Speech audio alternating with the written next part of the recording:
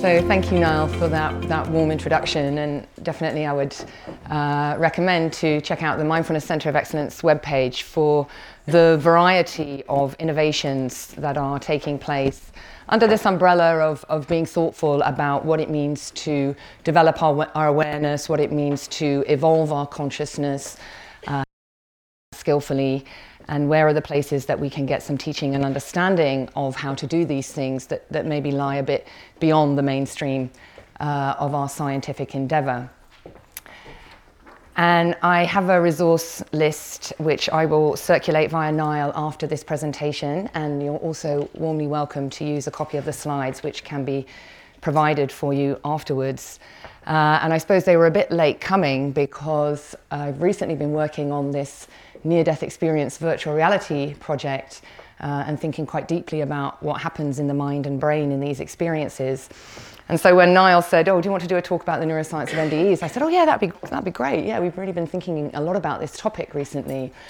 But actually this is a challenging topic, I realised, after that hasty agreeing to do the talk, because we're grappling with some pretty serious issues here around the nature of consciousness and where is the meeting of mind and brain, what's sometimes referred to as the hard problem. But I'm willing to have a go at this, and I can't really claim to be an expert philosopher of mind. The neuroscience work that I do now is more consultation rather than active research. But I do have a kind of particular perspective and orientation over a landscape where lots of different tools and techniques from ancient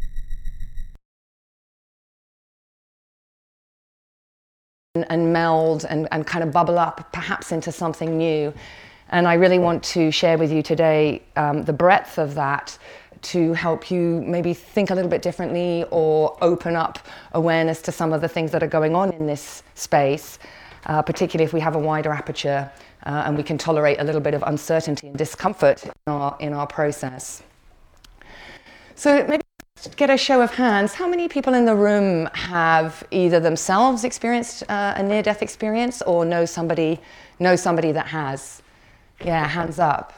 Okay, great. So a few hands going up there, and perhaps some numbers there that maybe might represent the frequency of this phenomena that's in the general population when we actually stop to ask and listen to people's experiences. And then I guess another kind of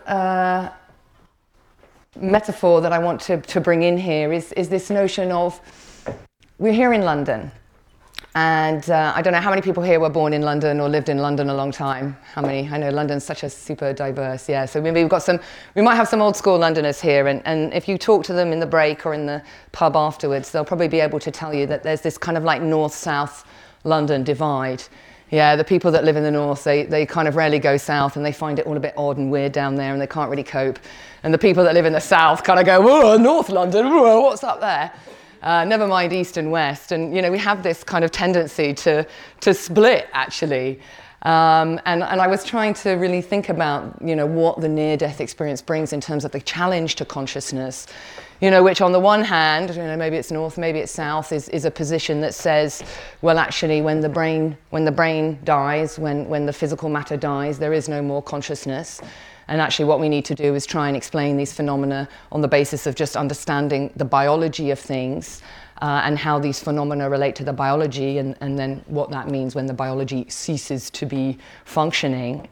And then on the other side, maybe we can call that South London, we've got a multitude of spiritual traditions, what we might call contemplative technologies, and different perspectives that are coming at the same experiences but from a very different viewpoint. And so I'm going to use this metaphor of Tower Bridge here, because I think we want to begin to move to a position where we're able to accommodate both sides and both narratives in order to kind of really grapple with this very interesting and provocative topic of near-death experiences and what people report. And maybe an option for us to meet somewhere in the middle in the service of trying to understand and go deeper and be helpful to people. So that's always really one of the overarching intentions. How can we use our science? How can we use our understanding to be helpful to people? and particularly to be helpful to them in times of challenge and crisis, like having a near-death experience or going through trauma or having some challenges in life.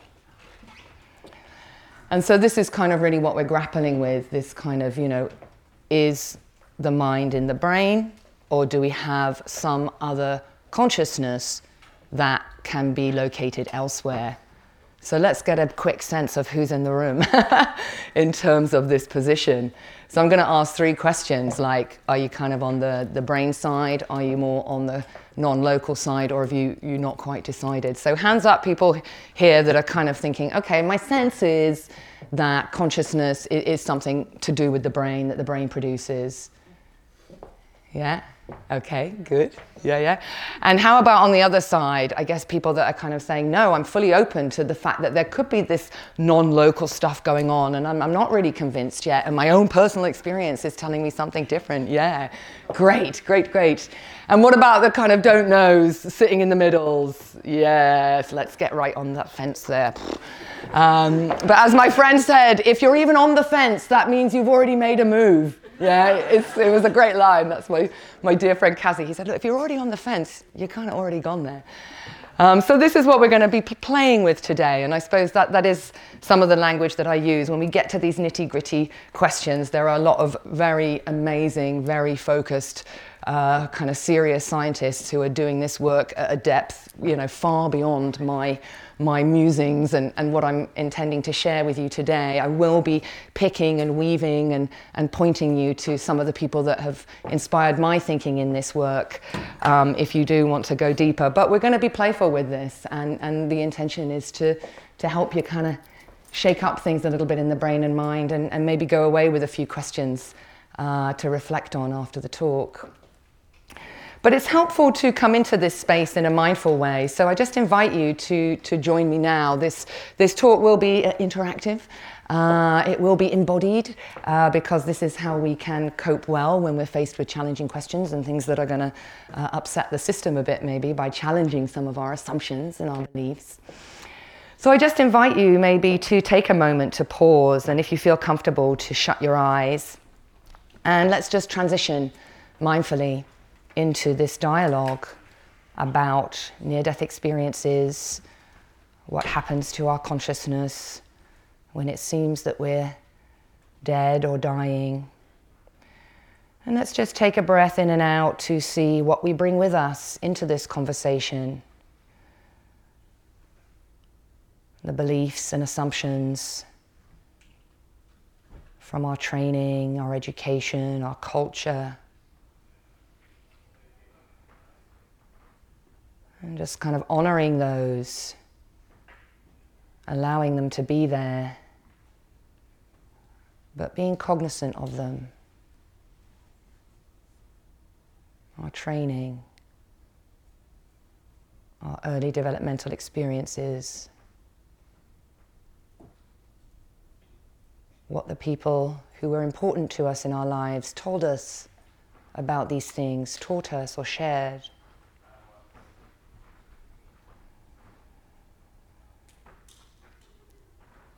And having acknowledged that, just clocked it, no need to do anything more, just clock it, notice.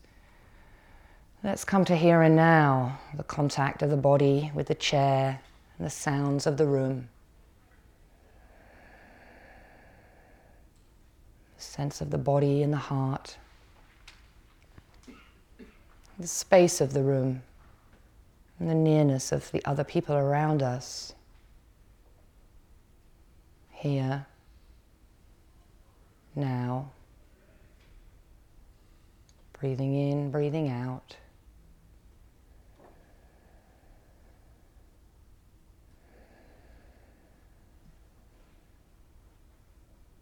And from this position, mindful of what we bring into the discussion, grounded, present through the breath and the body, setting intentions for our time together.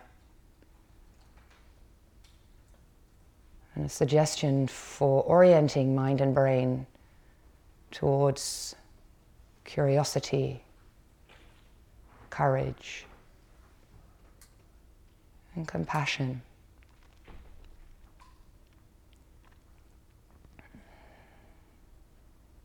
Really being on the alert for those moments when we lose curiosity, we get alarmed,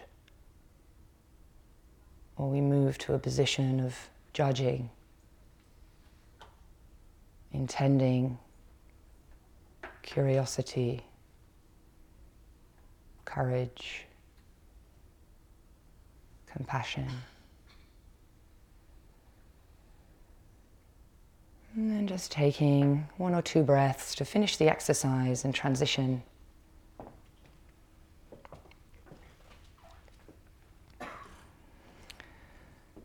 So very briefly, Niall oriented you to some of my work, which really does span a number of sectors, including mainstream academic neuroscience and clinical psychology, but also a deep passion for the martial arts, and more latterly diving into contemplative traditions and contemplative technologies for exploring awareness. And part of that journey, really has been changes in my ways of thinking about brain and mind. And when I first went to the Institute of Psychiatry, I remember I was super excited. I just saw all these brains in jars. I think I was a really pure materialist. I was like, wow, here's all the answers. I can figure it all out. You just need to work out what the brain does, and then you've got it all sorted. And as part of that life, which somehow seems a million miles away now, I was editor of a book, Methods in Mind. And even to admit that we didn't even really kind of have the discussion about putting mind on the front of that book. It was kind of a given that brain equals mind. And even though there's some evolution in the neuroscience laboratories around the world now, in part stemmed by this interest in mindfulness and contemplative traditions, there's been a lack of really kind of checking of the foundations of some of these technologies that we are now relying on to give us the kind of the facts and the truths. And I suppose I can speak to that position from having been involved in really trying to understand the evolution of these technologies, EEG, fMRI, PET studies, all these different methods that we have for trying to understand the brain and the behavior of people. We've got a lot of information, and the technology advances, and we get more and more processing power, and the pictures that we get look more and more compelling and wowing. But there is some fundamental underpinnings of some of this work that really needs to be questioned now, and I think now is the time to begin to do that. And the take-home message really is, I think, that even the scientists that are really trying to be open and look at both sides of the question are saying, there are some fundamental assumptions that have been made about brain and mind within the neuroscientific community that don't currently hold up. So just to bear that in mind as we go through, it's not throwing out the baby with the bathwater, it's not saying science is wrong, but it is about taking a very critical and open view around what's helpful from this narrative and what do we no longer need. And I just wanted to say that this is a really great book if you're interested in looking at these issues. Jeffrey Gray, a former head of a department where I did my PhD. And what I loved about him is he was really talking about consciousness as something arising, because it has a causal role. It's serving something for the human species. And it helps us, he says, with our language, our science, and our appreciation of beauty. And I've just popped that in there because as we go through the talk today and we talk about near-death experiences, it seems clear that we need to be using some different tools and maybe a different side of our brain in order to understand some of these phenomena. And this is not then the language of science and concepts and analytics and kind of strategies. We're now moving into the language of gist, metaphor, poetry, movement, expressiveness, and actually the arts have a lot to offer us here for helping us to understand this. And all good work, of course, comes from collaborations. So these sci-art collaborations are really kicking off now, and I think this is a great time to be living because we're really beginning to honor all the different ways that humans can understand the world around them. And of course, these are our teachers. So I really encourage you as we go through to the session today to have this kind of child's view. What would we be thinking about here if we were able to look at this as if for the first time? As if for the first time. And let me tell you, as somebody with 2 PhDs, it's actually really hard to do this, especially when you've really, really trained your mind and brain in a particular model. I love working with creative collaborators. I love being challenged, but it is challenging. Yeah, when someone's poking you and saying your whole concept of how you understand the world is maybe not quite what you think it was, this is a pain point often. Yeah, and then especially when you have to say, well, look, what do I need to let go of from my model in order to accommodate something from another model, even when that other model is like, whoa, what are they doing over there? That's like a bit weird. That's a bit odd. You know, we don't do that. We don't do that in our clinical services. We don't do that in our psychology rooms. But, you know, many minds are really, you know, becoming clear that actually some of these assumptions need questioning, and actually if you thought science was certain, maybe you just need to check that a little bit, because there could be some erroneous thinking there. And what's coming out now, actually, particularly through the mindfulness work, is that there are lots of people who are trying to approach this from a different view, whether it's contemplative traditions like meditation or yoga, many different ways that people are trying to understand what happens in the conscious experience without the need to draw on the brain as a model at all. So these are kind of from the Tibetan traditions, very precise methods of kind of training consciousness, kind of very integrative methods of using body and mind and consciousness together in order to reach altered states. We can look as well to perhaps shamanic traditions, the use of audio stimuli to provoke certain brain states that allow us to access states that look and feel a bit like what is described in the near-death experience, you know, and beyond. Yeah, and sometimes maybe for the kind of neuroscientific colleagues, you know, this stuff kind of gets a little bit out there. And yet we see that there is within even the medical community and the academic community, even here in the UK, interest in the psychedelic renaissance, and particularly the use of psychedelics and things that kind of pharmacologically induce these sorts of experiences for helping people to transform and heal. And that's ultimately, again, that's the end game, helping people to transform and heal. And that's one of the really interesting things that comes out with the NDE, is that when people have these near-death experiences, they often come back very transformed. Yeah, they're really clear about their purpose in life. They've had a sense of kind of who they are. They're clear about what they need to let go of, about what's important.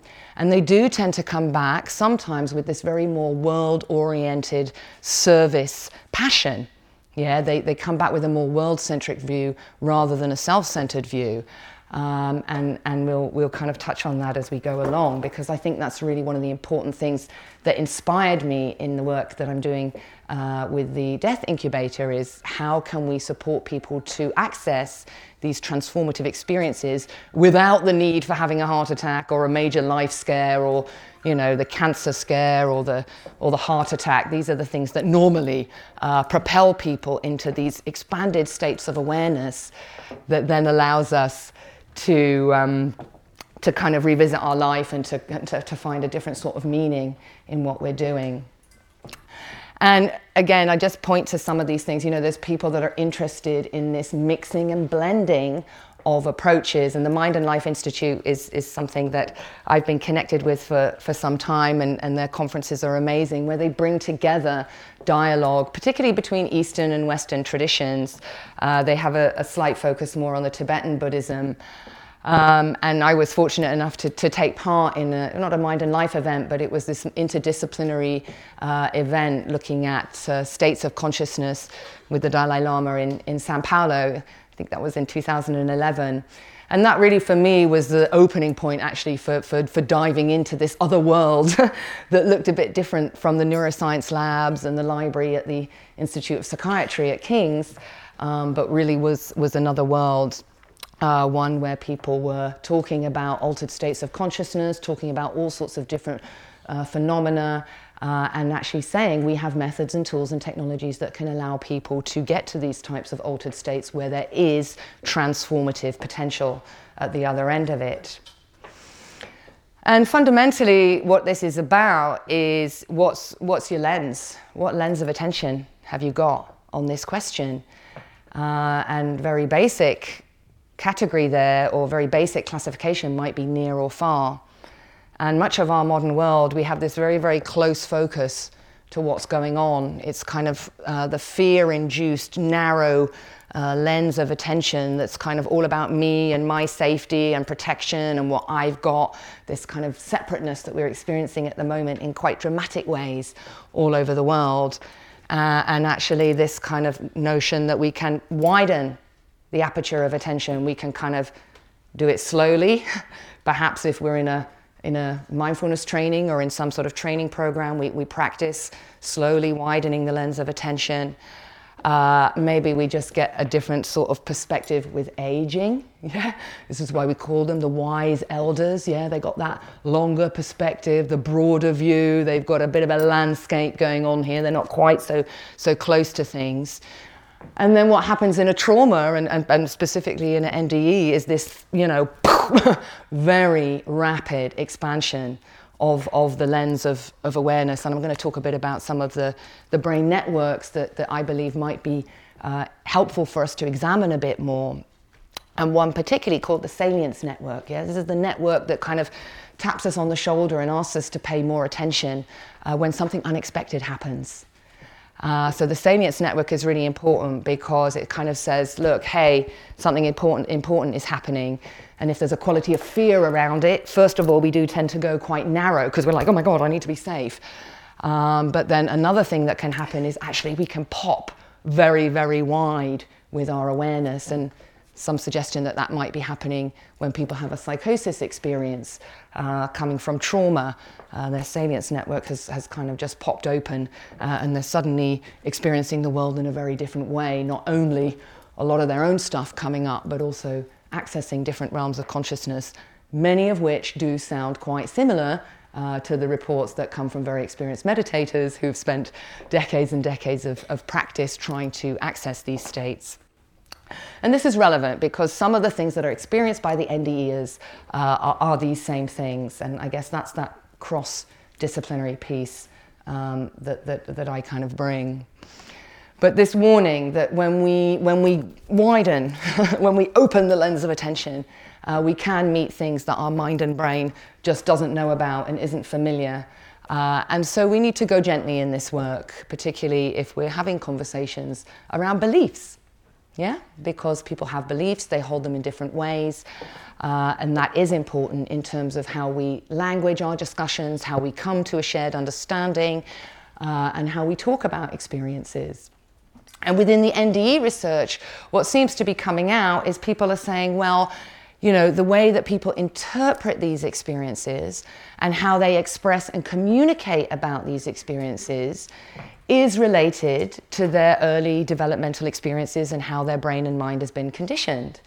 So those that maybe have come from a family where there was a strong faith practice are likely to use language related to their faith practices when they describe some of these more ethereal experiences that are going on.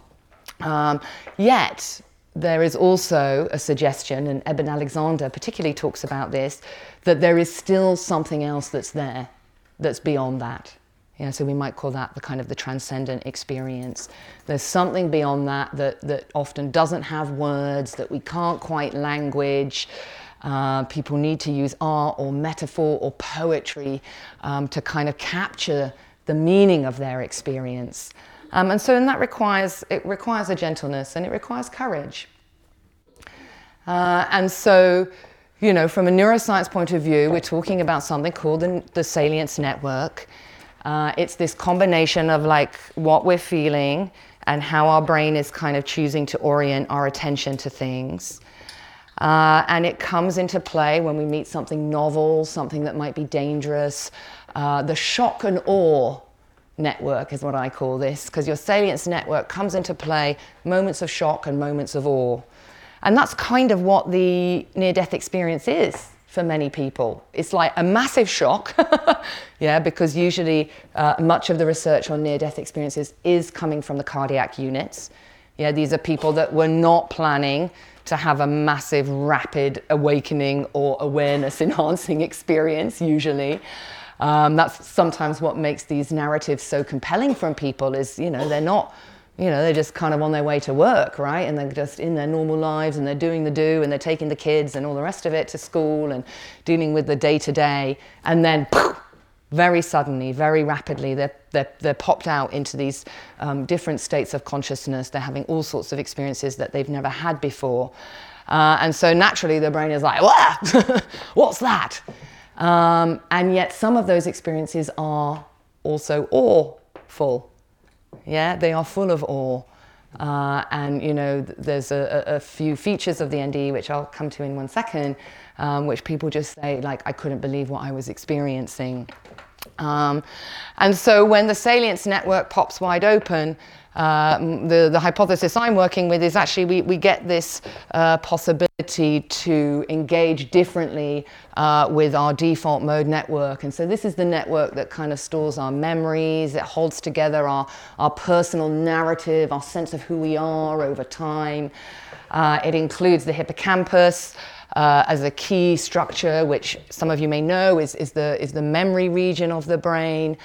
And so this is important, right? Because one of the features of an NDE is the life review.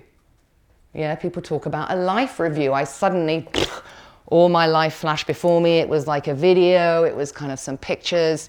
I saw myself, like Theresa May, running through the cornfield, you know, and all sorts of other experiences. Majority of people do report kind of pleasant memories. Not everybody. The research suggests between 15 and 30% of people don't have a positive experience when they have an NDE. And one reason for that, in my hypothesis, is actually, well, you know, your hippocampus is basically just going like that, and it's going to spit out the memories that are probably closest to the top, or perhaps the ones that have the most emotional tone wrapped around them. So when we encode our memories, you know, we really encode deeply the ones that have got good stuff attached to them and bad stuff attached to them. So if we imagine that in a near-death experience, something in the hippocampus degrades, you know, then I'm suddenly going to start seeing my memories popping up, and I might meet the ones where I felt bad or ashamed or guilty or happy or joyful.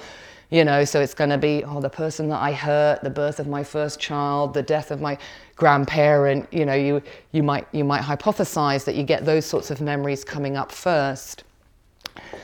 And yet, we also have reports of people kind of connecting with past lives.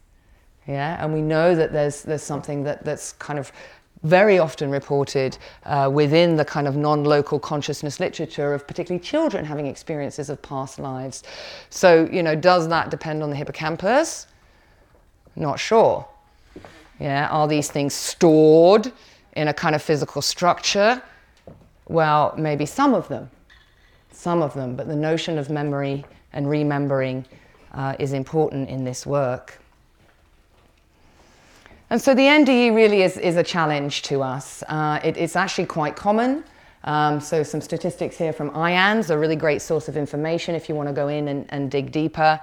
And actually, you know, the majority of this work is now coming from the cardiac units, particularly after resuscitation came into effect after the 1960s. So people were surviving these very traumatic incidences where often they were kind of brain dead or they went into these coma states of consciousness.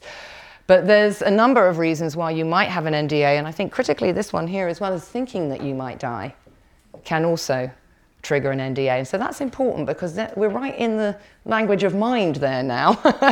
Yeah, so this is mind acting on brain maybe, rather than here, which could be brain acting on mind.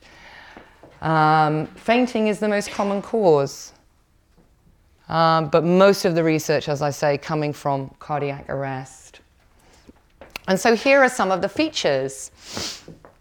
Seeing a tunnel of light, seeing a loved one who has passed away, very common. Feeling a sense of bliss, euphoria, oneness with the universe, heightened sense of cognition, real vividness of stimuli, often a great sense of love, of feeling held, of trust. There is this experience of reviewing your life that feels kind of like it can be done quite rapidly. And then this almost like this out-of-body experience. People talk about feeling like the soul has left the body, something has left the body. But as I said, not necessarily pleasant for everyone, and that's important to acknowledge. And Dr. Raymond Moody is really a kind of go-to guy. He coined the term near-death experience in some of his early writings. And he has these 9 points. So again, very similar, usually a strange sound, something about feeling peace and painlessness, particularly those that are in trauma. They report that they no longer feel the pain. Out of body, the tunnel, rising up, sense of the body moving, meeting kind of beings with light, beings of light, the life review, and often a reluctance to return. And the other thing that's really intriguing to me from a neuroscience point of view as well is often there's a choice. There's a choice about whether to return or not. Many people who experience NDEs say, well, I kind of had an option to come back or not. Or like there was a lever that I could pull that would allow me to come back into my body and kind of complete my mission. And that's important too, because people use this language. I had this experience where I was invited to consider, what am I doing? Why am I here? What is my purpose? Who am I? All of these very fundamental spiritual questions, right? They're the starting point of anybody on the spiritual path, yeah? Who am I? And what am I doing here? So there's something about these experiences that really catalyze or catapult people. And, is it just stuff emanating from a brain? Yeah, it's a bunch of chemicals, or like the brain is hallucinating. When the brain dies, it's clear that even when there's a flatline EEG, we don't really know what's happening in the more subcortical, in the lower parts of the brain. So, the EEG is kind of measuring with cortical electrodes, and then people say, okay, well, there's a flat line there, that means the brain is dead, but that doesn't necessarily ring true. And I guess the more nuanced argument is saying, well, what's happening down here in the brainstem? We've got these quite primitive consciousness down here in these deep regions of the brain that we can't access with EEG. And there's also some super interesting bits that we can't access at our current resolution with fMRI. And the cortex is great, but quite a lot of the meditation literature, and even in my own martial arts tradition, Bruce Lee, don't think, feel. Yeah, so he's really pointing to us, giving us some top tips, which is we've got all this fancy pants thinking that we can do, great, but much of the meditation work is about stripping that away. Do less, do less, do less, feel more, do less, sense more. So actually it may be that some of the more juicy stuff is happening down here, and the techniques that we've got measuring flatline EEG, for example, in the surface of the brain. It's interesting, but I wonder if we're putting our attention in the right place.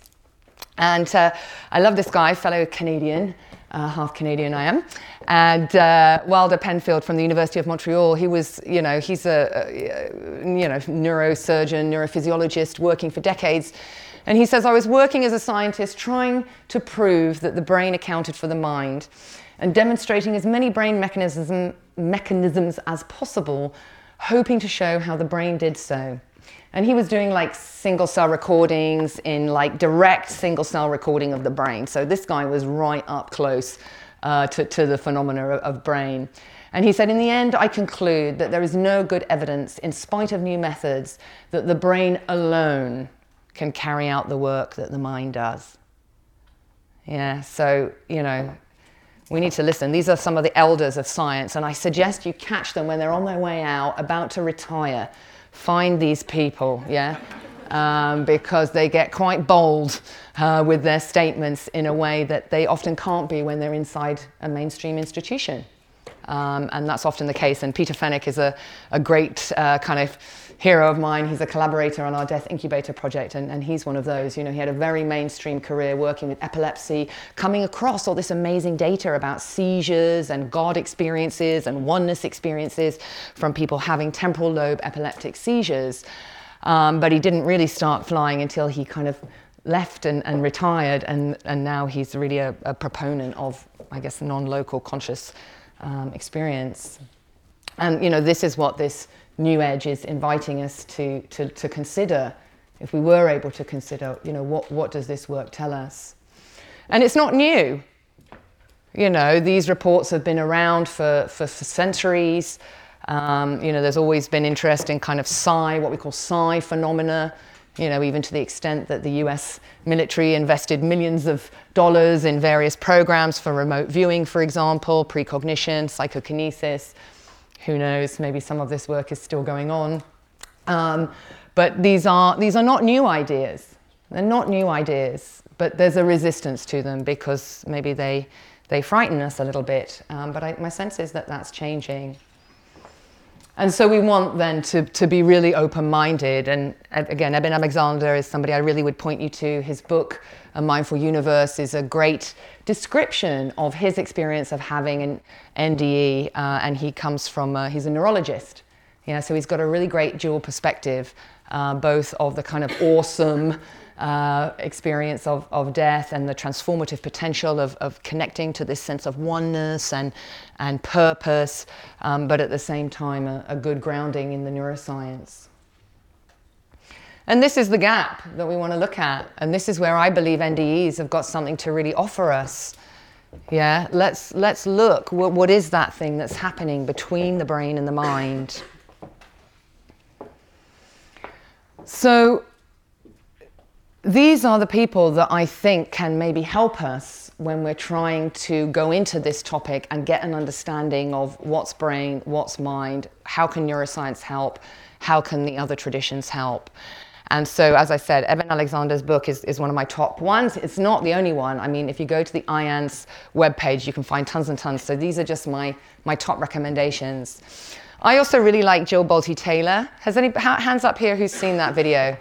Okay, great. I'm going to show a couple of clips from that. I mean, it's a bit weird, like me giving a talk, showing somebody else's talk, but she really says it in a way that I can't. So she was a neuroscientist who had a stroke. She basically had a mindful stroke, and she watched herself having a stroke. And I think what was curious and amazing about that experience was because she had some prior knowledge, when the experience started to happen to her, she didn't panic.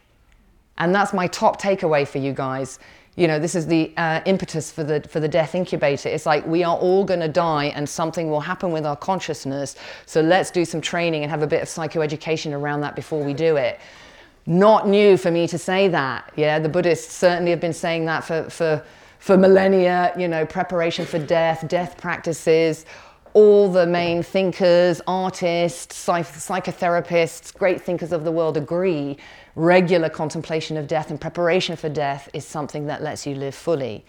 So it's not a topic to be shied away from, but if we kind of have a sense of what's going on, that really helps us not to panic.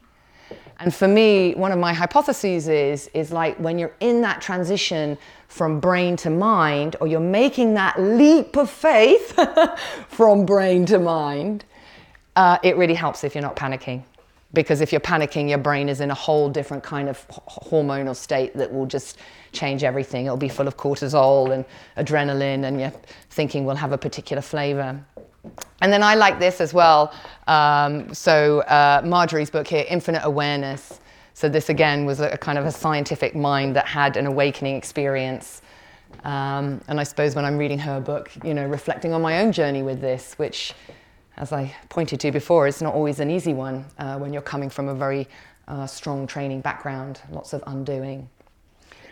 But Evan Thompson as well, if those of you that have kind of come across embodied cognition may be familiar with him, he's really jumping into this topic, and there's some resources, including some podcasts that I've got on a list for you if you want to dive into that. But I haven't read the full one. I've read some excerpts of his book. That's on Amazon. It's a little ebook, very quick and easy to buy. And then this book, Waking, Dreaming, Being, trying to look at that almost like that liminal space between science and spirituality, between a biological model and a spiritual model, and just increasing the range of our understanding to a biopsychosocial model. And it's coming, it's coming in individuals who are interested in collaborating between the scientific and the traditions. Tara Brach is a top recommended practitioner, clinical psychologist, also a Buddhist teacher, and she really weaves these things together well to help us understand. And Evan has this lovely phrase, staying with the open question. staying with the open question. And again, in this moment of transition, we've had this kind of polarization. We're now trying to come back together. And it's really important that we stay long enough in this mess of not knowing. Because if we go too quickly to our solutions, then I think we're going to not get the best out of both worlds and really make something that can gel together. And it's not easy, because it invites us to have courage, to be curious, to be in a space of not knowing. And there's nothing a brain likes less than uncertainty, let me tell you.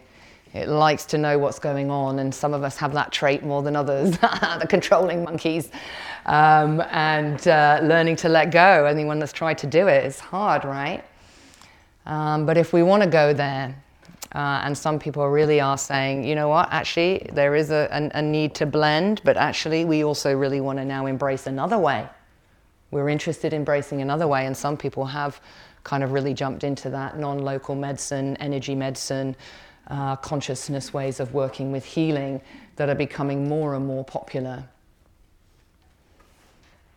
And some of the work that I've been doing in the various collaborations around, you know, opening up to a biopsychosocial spiritual model that allows us to have conversations with people having these different kinds of experiences, whether it's in a psychotic, trauma-related psychotic experience, whether it's within the context of taking pharmacological compounds, whether it's in a kind of religious experience, mystical experiences, or whether it's from something like an NDE as a result of a medical procedure. How can we talk about these things? How can we understand them? From a brain point of view and from a spiritual point of view. And we need these three things. Yeah, we need these three things.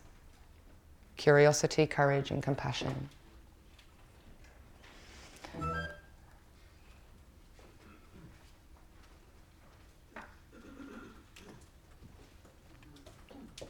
Part of what I want to introduce now, and then we're going to do a little practice, is a little bit, sorry, I got the wrong way, of a model that can help us to understand what's going on. So I talked a little bit about the salience network, the thing that taps us on the shoulder and says, hey, something important's going on, you better take a look. You want to go narrow or you want to go big with that? When we go big, we get a chance to see some of the stuff that's happening in the space of the mind. We get the memories, we see the conditioning, we understand what's going on a little bit from our own patterning and our history, but then something also allows us to kind of keep going up, up, up out there into the realm of common shared understanding, into the realm of cosmic understanding even. And when we're doing that, actually we do disconnect from kind of the reality of what's happening here and now. And there's that sense that if we can really drop into the present moment, then actually the things that are here around us can begin to fade away. And many meditators talk about this, and the shamatha tradition talks about that sense of withdrawing the senses in order to expand the consciousness. And that's maybe something that people are experiencing when they have that out-of-body experience. They lose a sense of kind of self that comes through being embodied, and they get into a more expanded state of consciousness where the self-other boundaries are no longer as obvious. And that for me is, you know, that's part of our default mode network. It's not the kind of basic level, but it's the part where we learn as kids, like I've got my mind, you've got your mind, my body's here, your body's there.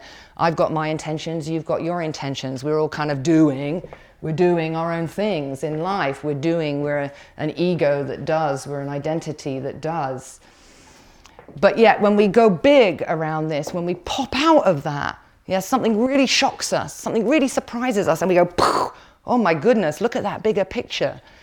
We come out of that self-identification, we come out of that individuation, we begin to get into that sense of common humanity. Compassion practices really tap into this. You know, there's no I anymore, it's we. There's a sense that how I am with myself is how you are with yourself. What I do internally maps out into the creation of the reality around me. So there's no separation anymore. And I call this the bigger why. Yeah, we get in touch with the bigger why. And people report this in the NDE experiences.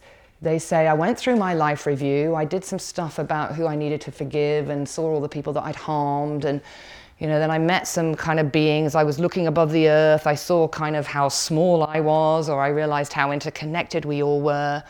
And then I felt I was being given this invitation to come back and be in the world in a different way. And often it is choices about work, priorities, what's important, who's important, how am I going to spend my time, what am I doing on the planet, how are we treating the planet? Yeah, this kind of sense of my whole orientation of life has been shifted.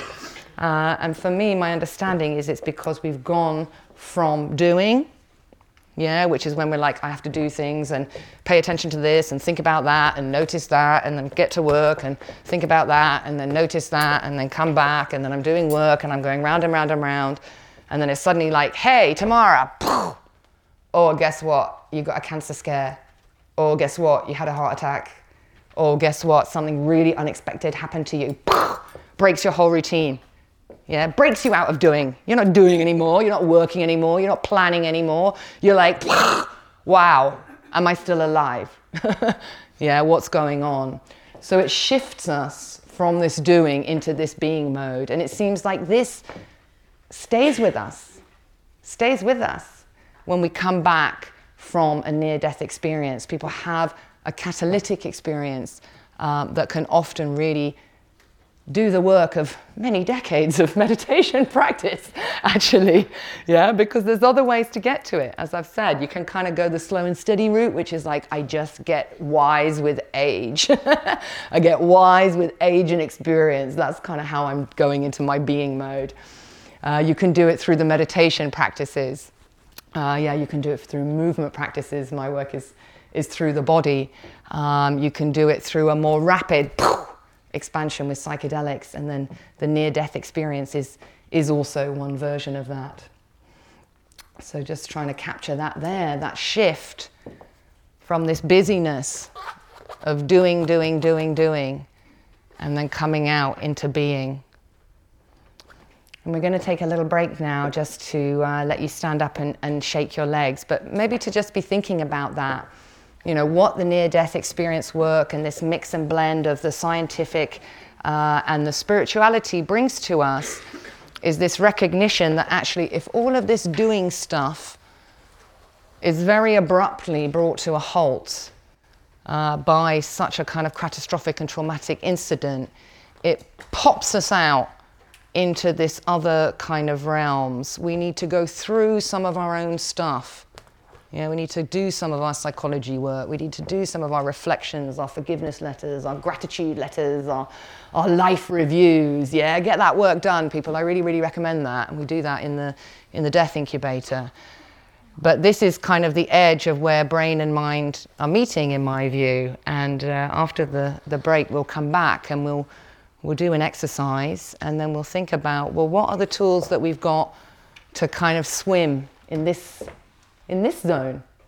Because we can learn a lot about the brain from this thing here. The brain can help us understand a little bit about this transitional mode into mind. But my suggestion is that we need some other skills and tools if we really want to make sense of some of the more out there elements of the experience of an NDE. So let's just pause a moment. Again, I just guide you in a little mini practice, and then we'll have a break. So just if you feel like closing your eyes or just settling into the body, and aware that I've shared a number of things. And your task is to see, particularly in your body, or maybe even in your heart if you can, and your mind, what landed and how.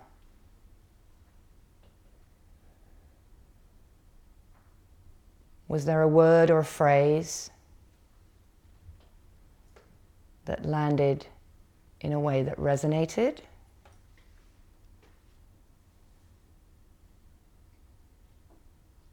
Or something that caused a reaction?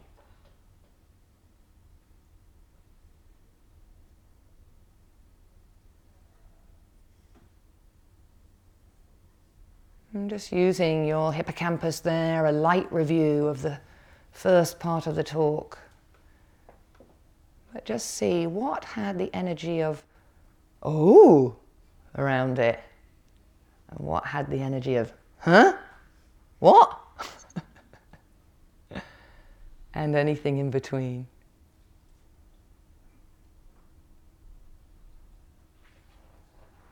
And just taking a breath.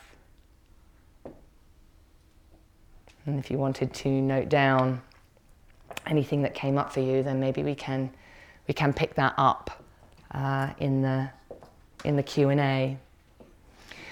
So we're going to pause now for just a comfort break. So I'm going to bring you back in, sharing a clip from Jill Bolte-Taylor's A Stroke of Insight talk. So this was a neuroscientist who had what, in my view, was kind of a mindful stroke experience. She didn't panic. She was able to watch. She was able to observe what was going on in her body, and she was doing so from a position of a deep scientific knowledge and training about what was happening in her brain and in her body. And this bit of the clip particularly struck me. Let's see. I can no longer define the balance, and I'm propped up against the wall. This is the stroke. And I look down at my arm, and I realize that I can no longer define the boundaries of my body. I can't define where I begin and where I end, because the atoms and the molecules of my arm blended with the atoms and molecules of the wall. And all I could detect was this energy. And I'm asking myself, what is wrong with me? What is going on? And in that moment, my brain chatter, my left hemisphere brain chatter, went totally silent. Just like someone took a remote control and pushed the mute button. Total silence. And at first I was shocked to find myself inside of a silent mind. But then I was immediately captivated by the magnificence of the energy around me. And because I could no longer identify the boundaries of my body, I felt enormous and expansive.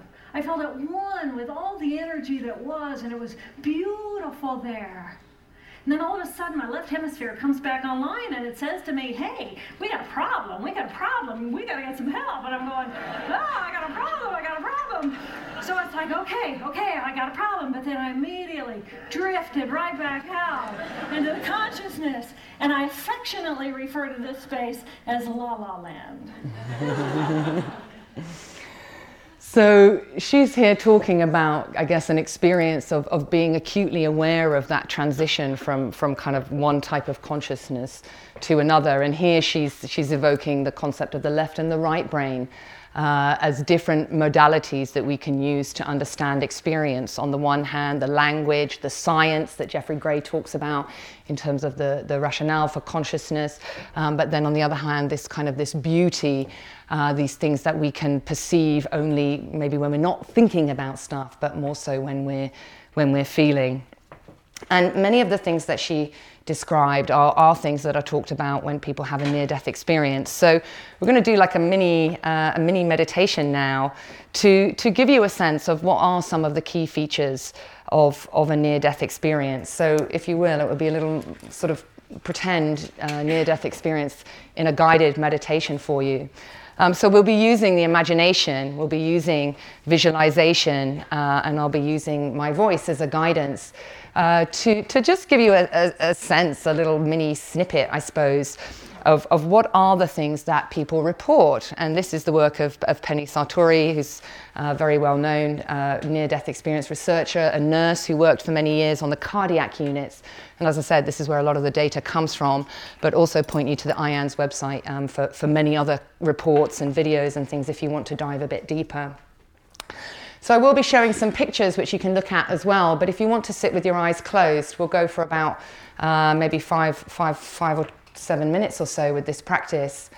So I just encourage you to come into a posture now that's comfortable for you. And almost begin to imagine that moment where you're lying or sitting. And there's a sense that there's a part of self that might rise up from the physical body.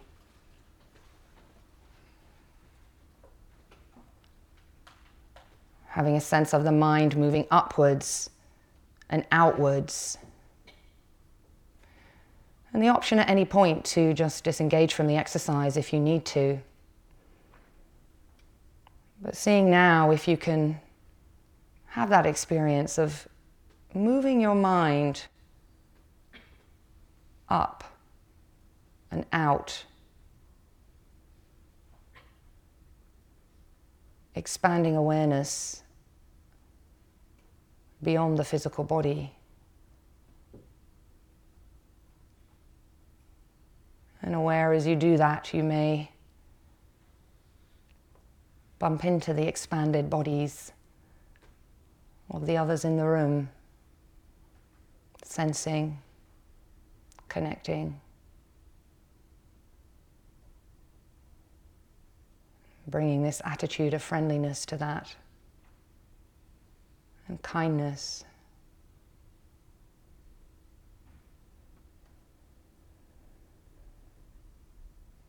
And we're doing this quickly, but imagine if you can then a tunnel with a light. Those with meditation practice may be able to visualize this more easily. A sense of visualizing light in the mind, in the body, in the heart.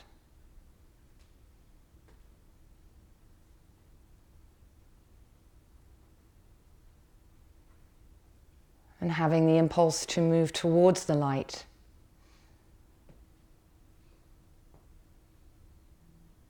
And understanding that this is the way to move towards.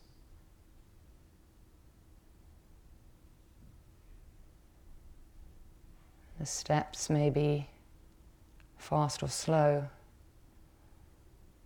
Often the experience is something that has a quality of speed, and then time slows down.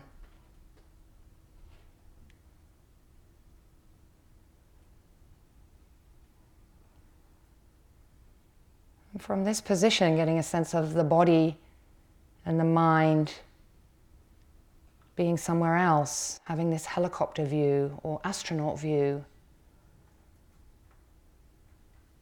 not only of the body here sitting, not only of the venue in London and England, Europe, but looking down on the whole world.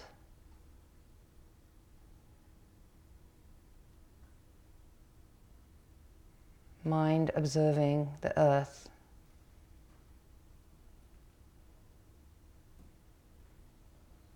Zooming in, zooming out, recognizing how small we are, how fragile the earth is, how small the earth is in comparison to everything else that's there.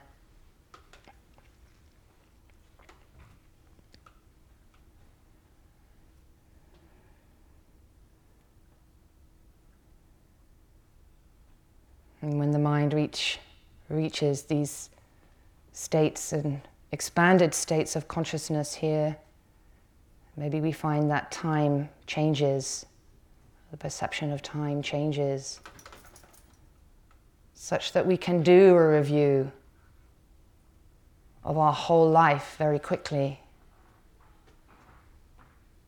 Maybe just asking yourself now in a light way, what am I most proud of in my life?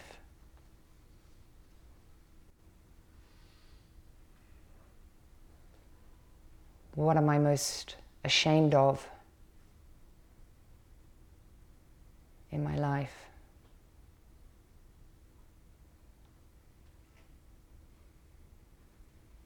What can I let go of to be free from those narratives and conditioning?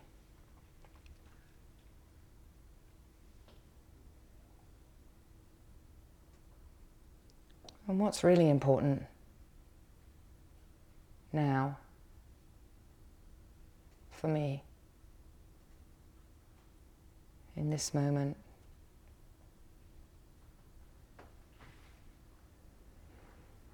And in the process of the life review, we might meet some emotions, strong emotions, both positive and more challenging.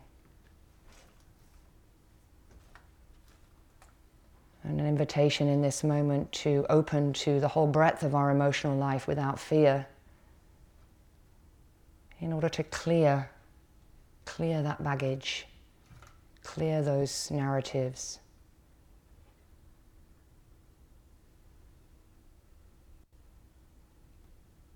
In order to then approach with this child's view,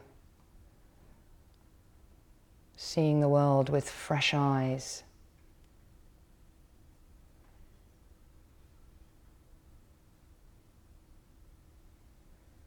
And people in NDEs report this connection with other types of realities, symbols, fractals, geometric patterns, codes.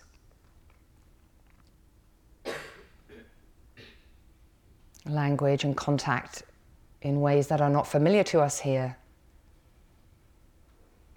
including the experience of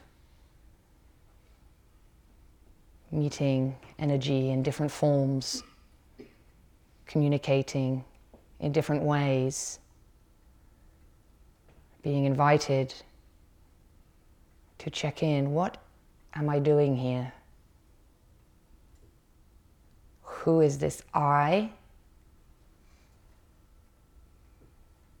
And why am I here?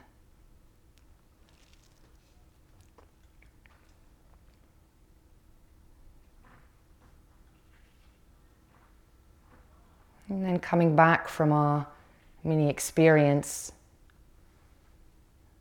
holding in mind, if we can, the memory of somebody who was for us a type of perfect nurturer, giving us unconditional love. Somebody that has our back at all times, no matter what. Who we can trust deeply. And who we know we can really be ourselves with. Holding that sense in mind as we begin to come back to this body and this time. Aware that we can make choices at the micro and the macro level every day, every moment.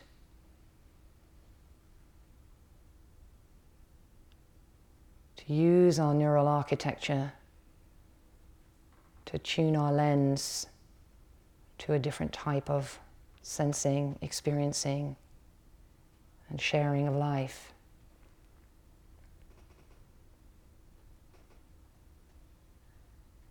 And just in the final moments, tuning into that question for you: what is my purpose? What is my mission?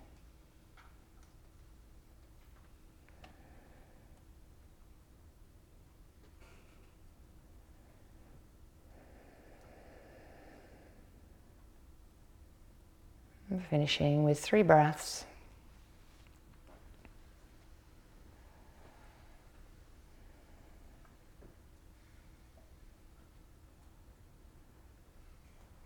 Opening the eyes.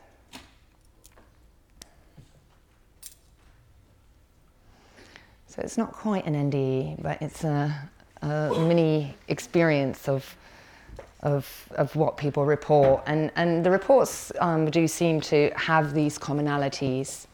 Something about disconnecting from the body, having an out-of-body experience, traveling up, above, getting a broader view, a wider perspective, making contact with things that have this more energetic quality, some of it with intentional qualities, including communications, the opportunity to see loved ones, often grandmothers, in this space, a chance to review your life, to work through the emotional baggage, and then a chance to almost start again and re-enter life. And so I'm going to talk a little bit then about how some of these experiences might map to this neurocognitive model. So, this is what we call a triple network model that helps us understand how our brain organizes itself when we're doing stuff, when we're trying to pay attention and we need to focus and recruit our attentional networks. We need to set goals and targets and activate circuits in the brain that allow us to stay on track with what we're meant to be doing. This beautiful, imaginative, creative, but often clogged space of the default mode network, our wonderful source of creativity and imagination that's often gets a bit stuck with all the baggage of our narrative and our stories and this sense of I that was wronged, I that was bullied, I that did or didn't get what I wanted or needed. The salience network, again, this critical network here that I believe is really implicated in the moment of trauma or how we can get these moments of often what's called post-traumatic growth. When our salience network pops wide open, it forces us to take a different look, a different view on what's happening and what sense we're making of it. And when we have this more helicopter view, we can do it, as I said, through meditation, through therapy, through supervision, through mentoring, through taking various compounds, through a near-death experience. It allows us to come out of this doing mode and into the being mode. And certainly when a near-death experience is occurring, there's not much doing to be done. The body doesn't need to do anything. There's no need for planning or strategizing. You don't need to use your kind of executive attentional networks to make plans for the things that you're going to do in the future, because as far as your body is concerned, there is no future. You're only in this moment of now, literally a life and death moment of now. And how the brain responds to that is by kind of opening up, I believe, the salience network in this very rapid and wide way that gives us some interesting opportunities. And so within the default mode network, we have, I believe, a number of things that could be happening that help us to explain some, but not all, of what might be going on in a near-death experience. And I think that's the thrust of really what I want you to take away, is that we need to have these blended models. The science can give us a lot of information, actually. What happens when the brain doesn't receive enough oxygen? Well, we know that the hippocampus is affected by that. That's one of the most common outcomes from a stroke, is people have memory problems. Some of that gets repaired, some of it doesn't. So we can have this understanding that something happens in an NDE maybe where there's a degradation of memory and the time-locking feature of memory, such that we no longer have a sense of time or things running one after the other, or time slows down or speeds up in some way, because those networks in the brain have been disrupted by the trauma. We know that there are alterations in the attention networks of the brain when we begin to take what's called a more open monitoring rather than focused attention view on the world. And again, we can train that with meditation practices, lots of very specific practices that are brought to us by the Buddhist traditions around focusing attention versus widening the attention. And when we do that, we recognize we begin to dissolve the self-I boundaries. Some of that may be being experienced as the dissolution of the body, so that sense of I that's contained within a single body becomes degraded. And we get a big, more expansive view of what's going on. But then there seems to be these kind of phenomena that really defy our scientific understanding. And then these are the things that I think perhaps some of the work with psychedelics or maybe with cyberdelics will be able to help us unpack in a way that will allow the communities of science and spirituality to mix and blend together. And these are, kind of the fractals, the energetic aspects, this sense of dissolution and oneness and wholeness that people report. The whole thing, though, does require that we manage our emotional life. And again, we meet our emotional life here in here in the 3D world, but also people report that they can have experiences that are awful, awful, extremely kind of compelling, joyful, heart-expanding moments when they're in these altered states, but also things that can be quite scary too. Yeah, the classic bad trip of LSD might be an example of that. Yeah, the person is in an altered state of consciousness, but they are still feeling. Yeah, so feelings for me are this interesting intersect because we have a lot of information about how the body regulates our emotional state. Yeah, we have a lot of information about the chemicals and the hormones that are involved, particularly around fear states. But how these are influencing our perception of things at this level is still not clear, but it seems that it is important that we are calm and that we don't panic. And one of the things that helps us not to panic is something else that's kind of over here, which is related to the salience network, which is our capacity to respond rather than react. And it's curious to me that people have this experience of feeling loved, trusted, they're in a position of trust, they're feeling held, they're feeling nurtured, because actually what some of this points to for me is that there's a sense of what we call the perfect nurturer. In psychology, we have this language of the perfect nurturer, somebody that just kind of holds you like this. Yeah, their hands are just literally holding you there, and you can't really get anything wrong. And you can have that if you have a nice upbringing with a parenting experience of somebody who has a good secure attachment themselves, who's able to give you that sense of trust in the world and an optimism that things will be okay. Not everybody gets that. Many people have experiences of being raised by families or in situations where they don't have that sense of fundamental safety and trust. And then it seems that we meet a version of that. We meet a version of that in this kind of part of the NDE experience where people just say, I felt everything was going to be okay. I felt that I just needed to trust. I knew that if I just made surrender. And these are sort of the words of spiritual language, but the brain is involved because we have to make that choice. We have to make that choice, and it is a jump. And it is a jump into something different, in my view. And in the work of therapy, this is kind of what we're doing. We're working through the layers. We're kind of, we're talking to people that are not able to regulate, and they are reacting all over the place, and they're not able to respond. Their salience network is getting triggered all the time, and it's creating problems of anxiety and depression, rumination and fear. So we're working with the emotions, and we're understanding their stories, and we're inviting them to kind of take a longer view or a bigger perspective. But what we also know from the literature that, people that are really struggling with long-term physical and mental health conditions, they find it very helpful to have a spiritual perspective. And there is evidence for that. The transpersonal view on chronic disease allows people to have a sense of everything will be all right even though it's not. And that's very valuable from a treatment point of view, even if you're not fully able to understand what is the mechanism of that. But for me, I understand that there's a mechanism there which is something about retuning the salience network. Meditation retunes it in a slow way. Traumatic experience can retune it in quite a dramatic and rapid way.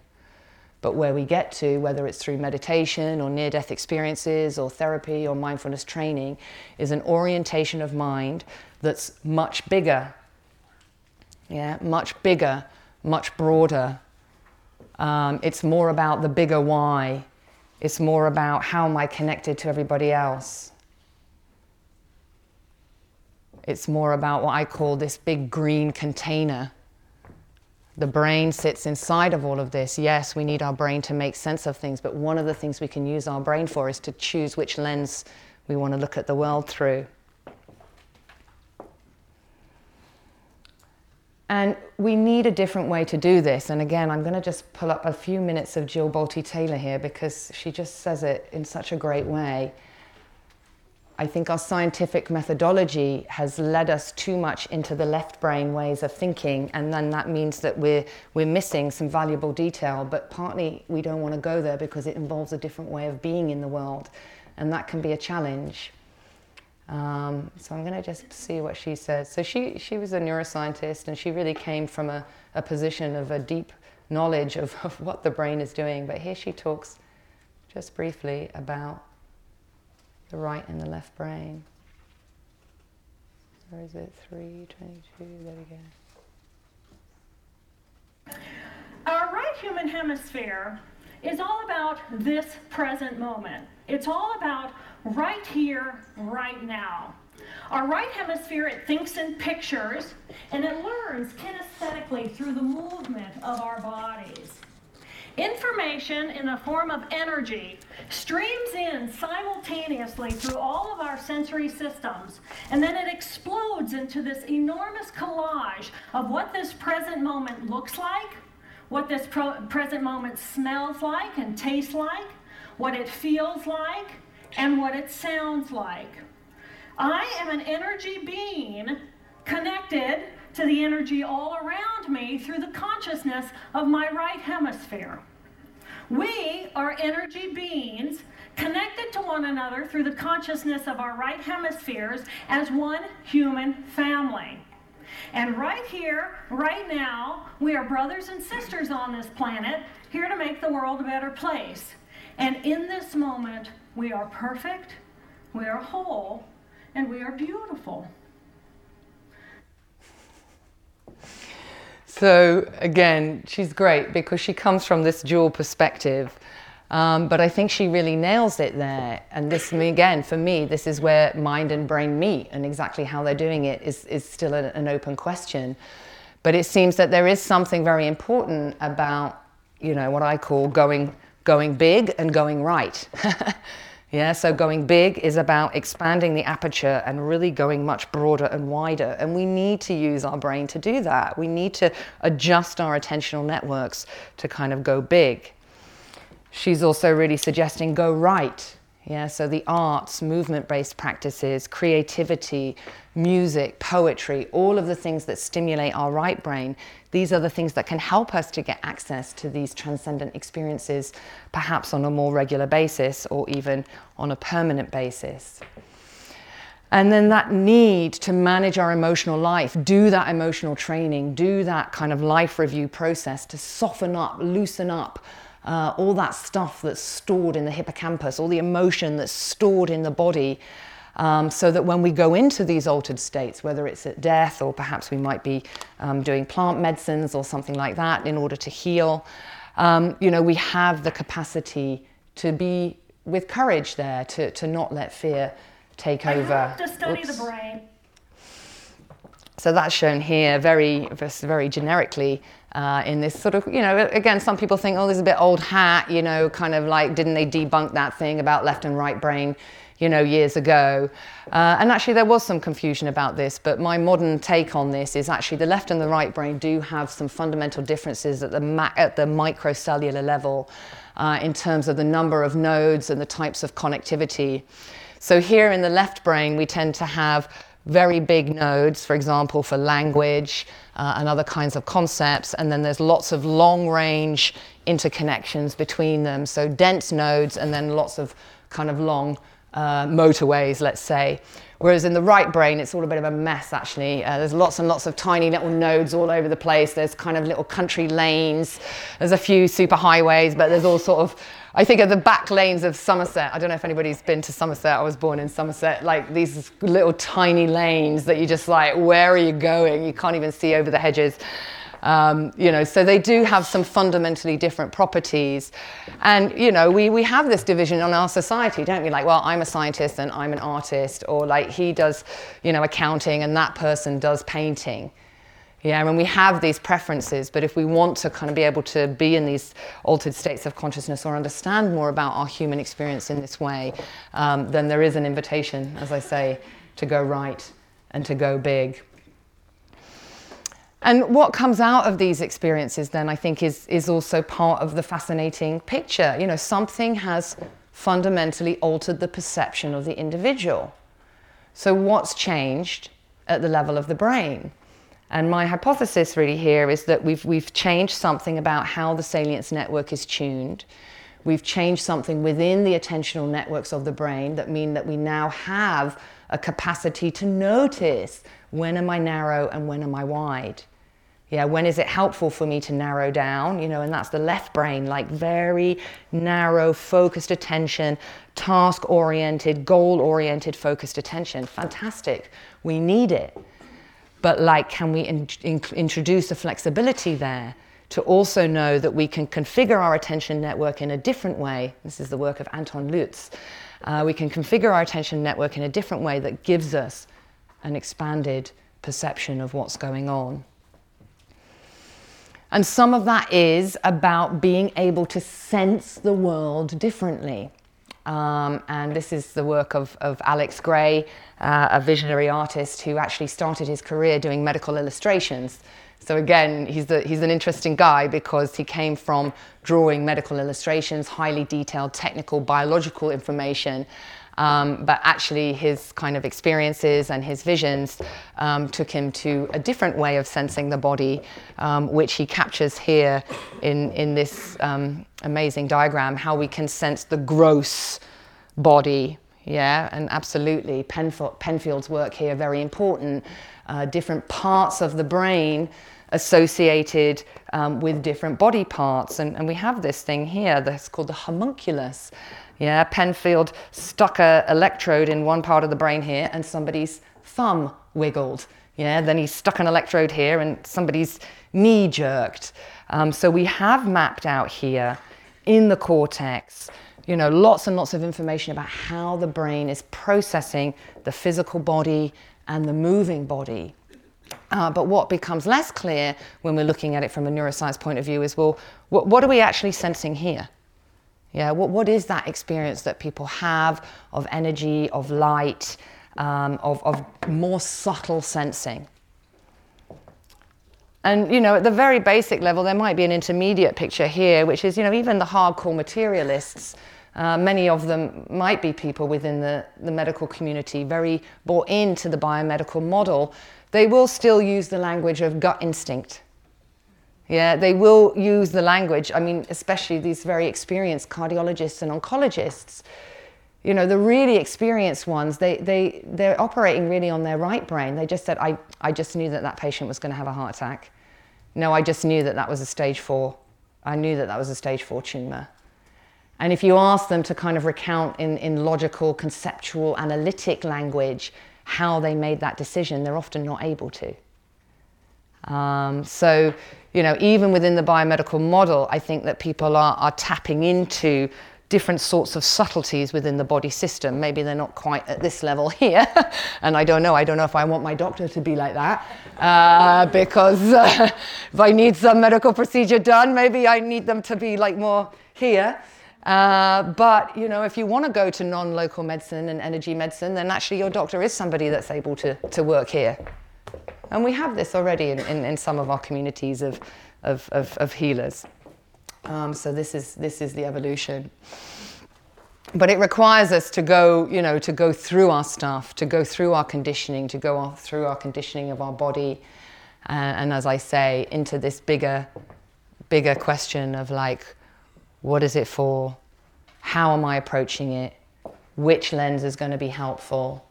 What meaning do I want to make from this experience? And this is, I guess, where the clinical psychology work and the psychoanalytic work comes in.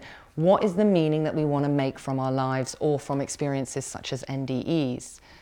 Yeah, when we're invited to question and challenge, as any big trauma event might invite us to do, what's important now? How are we going to reorganize ourselves? And I think the NDE experience, really is inviting us to think about this and providing some provocative challenges. And my takeaway really, I think, for you guys is to be prepared and to consider this as an art form.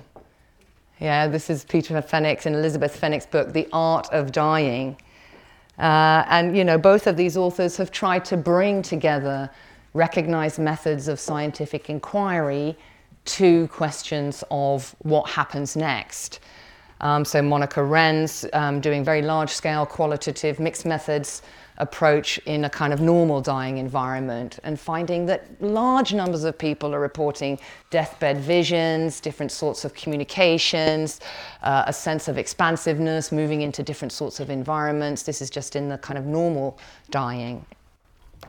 And much of that also documented by Peter Fenwick's book.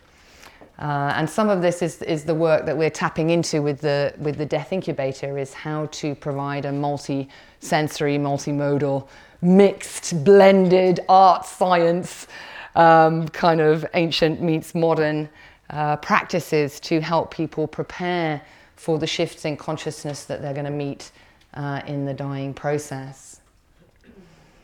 And how we deal with it is really critical, because there is a tendency, I think, in some parts of the medical community to just dismiss this. And from a psychological point of view, I really believe that that's not helpful, even if we don't have a full answer on, like, is this thing like a real thing that people are kind of going to? Is it a place that people travel to, or what is it? We still don't really know, but actually to honor and value the experiences of people in this very delicate and sensitive moment of their life, I think is really important. I found this cartoon. It says, why Philmont Hospital has the highest incidence of near-death experiences. And you can see here that some of the medical staff have dressed up as doctors and shining a light on the guy's face. And I suppose, we often use humor, don't we, when things are difficult and painful. And that's always a kind of clear sign sometimes that you've poked somebody a little bit. British, of course, are famous for that, our sarcasm and making jokes out of things that are uncomfortable. Thinking of like Blackadder and all this kind of Monty Python, kind of classic British comedy and humour. And I wonder if some of this is about that, the challenge to the medical community and the challenge to the biomedical model that seems to be gathering pace now requires us, I think, to have some sensitivity. But I think I'm going to pause now on this slide here, because I think this also, for me, sums up what's necessary with this work, whether it's the attempts to look at blended approaches and the need to step into other models, whether you're a neuroscientist who's now really being invited to come to a new opinion or a different opinion or a slightly expanded opinion of what is this brain-mind connection, or whether you're somebody who's facing a terminal diagnosis or experience of trauma or challenge, or even just the everyday stuff. How can we be kind to our salience network, these brain regions that tell us that something needs our attention, that something might need us to revisit our intentions, to revisit our bigger why, our purpose, what we're doing here, and to see what it might be like to have an experience that invites us to connect to the world through our right brain more than through our left brain. So I realized that I've kind of covered a lot here, and I went quite high level, and the science that I presented was more around the use of this network modeling, which is just one approach to using the brain science, because of course there are many areas of neuroscience. But I'd like to leave time now for some questions, but I would encourage, again, maybe just a little pause to see what's landed before we go into the question period. So again, that might be closing the eyes, and if you wish, you could even put the hands on the heart.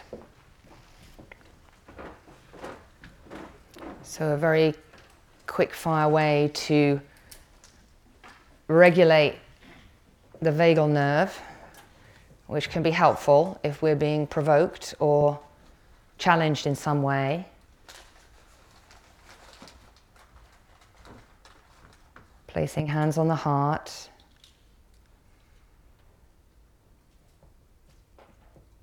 Feeling the contact of the hands against the body.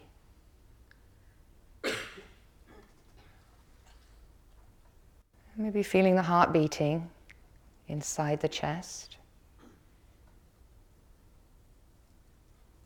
It's that miracle of breath and circulation.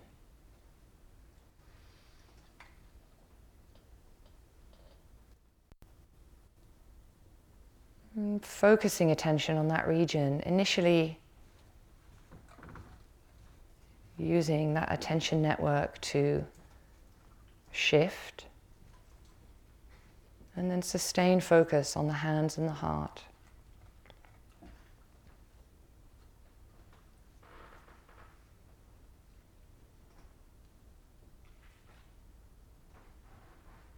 And then see if you can deliberately shift the type of attention to one that's more diffuse. Almost like you're using the peripheral vision of your internal attention. Still in the region of the heart.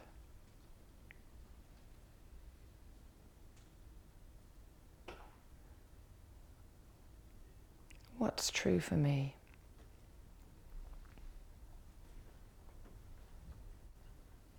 What's landed in a way that resonates?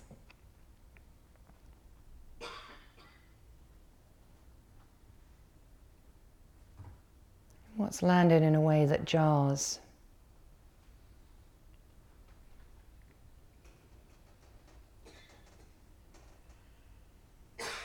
What might I like to find out more about?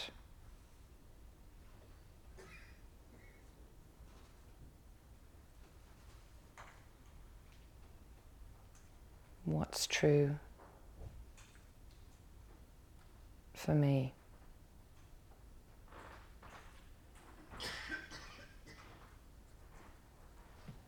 I'm finishing with 3 breaths.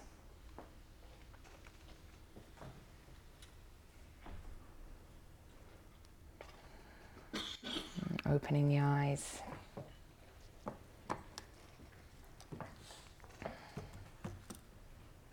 Some time for questions. You think there's a mic? Great. So yeah, let's take one from here. Thank you for a very engaging talk. I was particularly drawn to the point that you raised about when people have an out-of-body experience and they have a choice to come back. Yeah. And I found that really interesting, that element of choice, which I've never thought about before. And I wondered if you could direct me to any work that people might be doing to kind of discuss that or investigate that a little more. Yeah. I mean, the best website is the IANS, International Association of Near-Death Studies. They've got very comprehensive lists. The other one is Raymond Moody's website. Yeah, I have actually got a list of resources that I will share that includes that, but Raymond Moody's site is also very, very good. Yeah, I mean, this is the choice, the free will, the free won't, actually, is kind of what the modern science is really saying. The free won't, the choosing not. So I'm choosing not to remain there in order to come back and do something. Yeah, it's fascinating, but I think for me the thing is we have that choice every moment also. So it's just maybe a big, massive, amplified version of something that happens in the micro, moment by moment. And I really recommend this practice, just like, what's true for me now? What do I need? What's important to me? Okay, then I go to my next step. What's true for me now? What's important? Okay, now I go to my next step. Yeah. Every moment a micro death. Thank you, yes. Somebody near to you, yeah. Yeah, I wanted to ask, you did mention martial arts Yeah. before. So I'd like to know how there is a connection link Yeah. between this mind and body and enlightenment or whatever you call it. Yeah. What this martial arts comes to? Yeah, well, for me, I mean, it's the multiple routes to altered states of consciousness. So some routes, you stay still in order to detect the motion and the movement of mind, and that's what the kind of sitting on a cushion practices tend to do. There's a sense of stilling the body in order to amplify your possibility to detect movement of mind and be able to study it. And then a constant loop of movement and stillness and movement and stillness. Whereas martial arts often starts with the movement practice as part of the discipline. And actually it's about reaching some of those same states, but through a different means. And so there's a variety of martial arts, and it's a bit like the yoga. You know, you can do yoga in the gym, or you can do yoga with a kind of guru who's really teaching the full package of the yoga practices, not just the stretching, not just the kind of breathing practices, but actually also the more meditative aspects and the deeper wisdom of the traditions. Same as in martial arts, you can go to a kind of normal martial arts class where they're practicing kicking and punching and all the sparring, but there are versions of martial arts that have a more spiritual quality to them, and actually the movements are fundamentally about training you into how to connect to the subtle energies of the body and how to connect to kind of cosmic experiences. Bagua is the one that I would refer you to, one called Bagua. Bagua. So Bagua is kind of like a mixture of what we might almost call kind of the traditional Kung Fu, which is a hard style, Tai Chi, which is then that more internal styles, which then does begin to bring in the sensing of the energy, the use of the imagination as part of the tool. And then Bagua has a particular structure to the martial art that involves a lot of spiraling and twisting and turning. That can then to create altered states of reality. A bit similar to the whirling dervishes of Turkey. I don't know if people are familiar with that. So within the Sufi tradition, there's also an option to just basically spin around and around and around whilst in a meditative trance-like state and pop into transcendent states as a result of movement practices. So different ways to access different things. Yes. Bagua, B-A-G-U-A.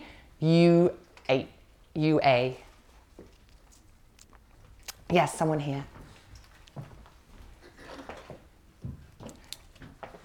One of the surprising reports in the near-death experiences is when you are seemingly snapped out of your body and look at your body from outside, which is completely against current understanding of neuroscience. It would imply that we have got a kind of independent energy body which can sense by itself. Yeah. And it's difficult to distinguish between a hallucination there and reality. So can you talk a little bit about what work has been done to maybe say remote viewing or going out of a room and seeing something which you cannot possibly know?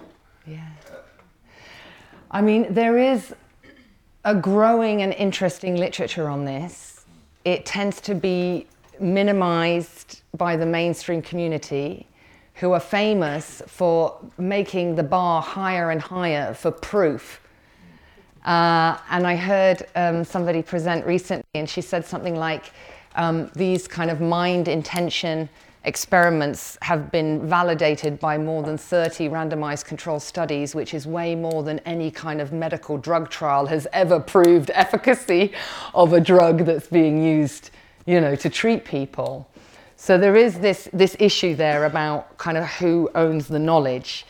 And there are many people that have been working on psi phenomena from the 60s, from the 70s. It's having a bit of a resurgence now, but it's still problematic in terms of getting people to really be able to have open conversations about what is the meaning of this, because they get stuck on the consciousness bit. Now, Peter Fenwick is my go-to guy for this because he has this kind of dual training, but he's extremely open-minded. And he's really got this expert wisdom with this childlike enthusiasm for finding out new things and being open to what's going on. And he talks about some of the deathbed experiences, very reliably saying they're not hallucinations. They don't have that quality of a hallucination. They don't have some of the same features that we might find if we were, for example, doing an assessment in a mental health clinic. Of somebody who had very classically defined auditory or visual hallucinations. It seems that there's a different quality to them. And often it's to do with, it's a bit more obvious, like the memory element of it. So the deathbed visions might be of family, of relatives, of pets, of old friends. There might be sounds that could be sounds that are things that have meaning from your life before. But his claim is that they're not hallucinations. There's something distinct going on there. Yeah, Peter Fenwick, he's in the list. There was somebody next to you. Yeah, hi. Hello. I have a question about one of the roots to this other alternative state of consciousness that you mentioned. So you mentioned like psychedelics and how that might be like a fast track way to reach that state. Yeah. My question is just basically, let me mute all of this. So, yeah, welcome. It's just, I do understand that people do have all these different experiences, but I'm quite interested in like the similarities between, like physically as well as, in terms of people's accounts, between the different states. So if you're saying we can take different routes to reach the same place, how do we know that we are reaching the same place? Yeah. Are we meditating and getting somewhere, and then are we taking psychedelics and getting somewhere else? How do we know we're going to the same place? Yeah. Well, we need to rely on the qualitative data. So these are the first-person reports, and again, that's a type of data that's usually poo-pooed by mainstream science. There's nothing more unreliable than asking somebody what they think. This kind of this kind of attitude. But that's shifting. I really do see that that's shifting. We're in this process of really moving from a data and a science that's driven by data of purely observable phenomena, because that's also being called into question. You've still got an observer there, still got a human observing, and actually coming to let's listen to what people say. And I guess from my experience, I was like you, I was interested in the commonalities. So, I do work with people with a diagnosis of schizophrenia or depersonalization, dissociative experiences, and really listening to what those people say about their experiences. Some of that sounds a bit like when you're over here having conversation, in dialogue with the Dalai Lama, talking about very experienced meditation practitioners who are then talking about experiences that sound a bit similar. Yeah. And then you talk to somebody that's coming at it from maybe like ayahuasca ceremonies or plant-based medicine. Again, how they're describing it might have a cultural wraparound. How they're interpreting the meaning will have their own personal meaning wraparound. But there do seem to be these commonalities of the elements of people get to an experience of, feeling energy, feeling loved, expansiveness, a deep sense of trust, a deep sense of surrender. And I think as humans, we've been seeking that. We've been trying to understand that in various ways throughout our history, and some of that's through the more religious and faith and spirituality practices, and science is its own way to try and understand the world. Let's get these people together and have these conversations and see what's similar and what's not. That's where the juicy stuff is, I think. Yeah. Let's have a couple from the back just to make sure we get some coverage. Just 5 more minutes, so we maybe take 2 more questions. Yeah. Yeah, you choose. Just a good spread of. I just wonder if there's any research about this type of sort of awakening or spiritual awakening, if you want to call it that, from NDEs. How enduring it is, because I know with psychedelics or other types of awakenings and Eastern things, or spiritual awakening, people, there's some evidence that you can have an awakening, but if you really want to cement that, you need a daily practice or a pretty regular practice, and the idea that you can get these things and you can lose it and it can go. In other words, it's not like a bang, my whole life is transformed forever, I don't need to do anything else. In fact, you can't quite get away from some of the grunt work if you want to really transform. Is there any research on how lasting these effects from NDEs are? Yeah, that's a really good question, actually, and I need to say I don't know.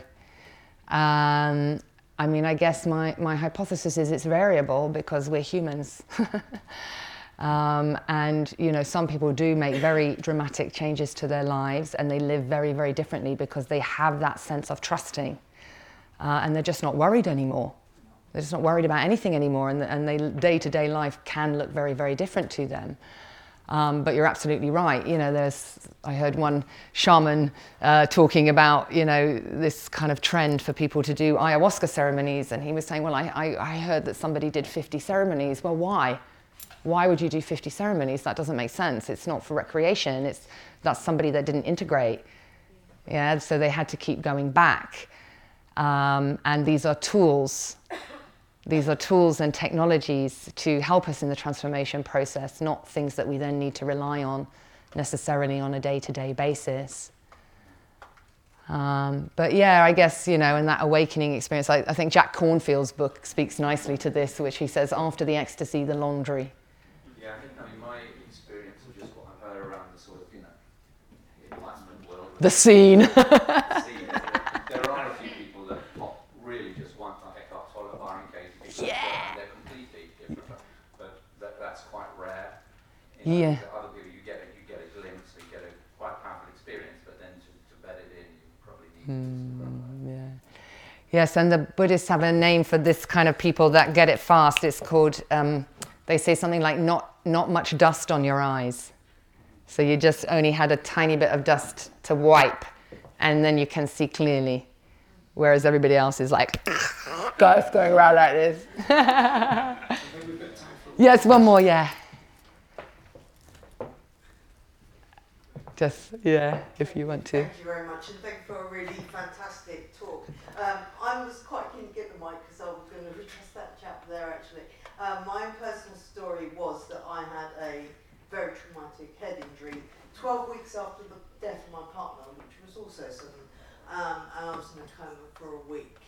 I now write about neuroscience largely, and I've never really considered this side of this because my experience, I won't waffle on, it was sort of wordless and pictureless, but I was very, very aware.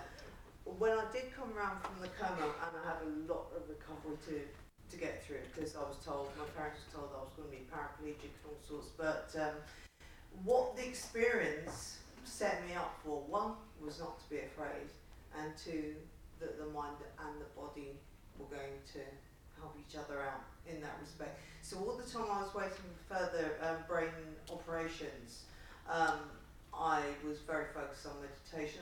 I'd always been a meditator, but then it seemed more important than ever in my life. And my life has massively changed. Massively.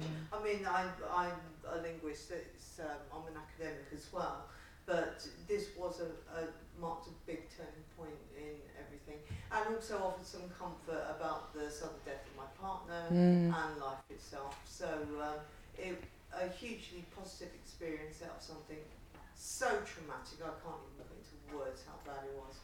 But here and alive, and with a very feisty dog. So there are. I think there's thousands of people like me as well. I'm not unique in this. But thank you very much. Yeah, thank you for sharing that. Really important, and perhaps that's a good note to finish at 12 o'clock. So thank you very much for your attention.